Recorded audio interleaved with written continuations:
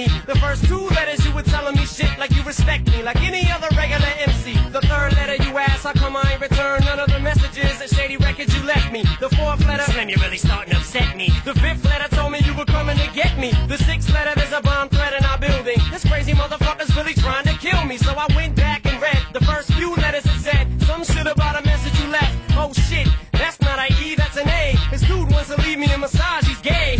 Right away I'm on the phone with Dr. Dre, we got a bogey. Marshall, I'm on the way. Canibitch, oh Canibitch, wherefore art thou Canibitch? Please tell me what happened with that style that you were rapping with.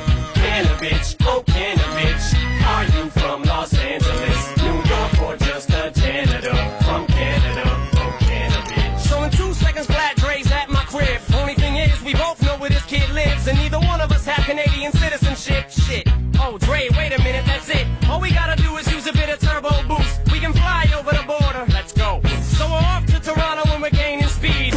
What was that? Jermaine Dupri, fuck it. Keep going, no time to waste. Wait, back up, hit him one more time in case. Okay, fuck, now he's dragging under the car. Oh well, only 30 more thousand miles. Meanwhile, me and Dre are trying to conversate.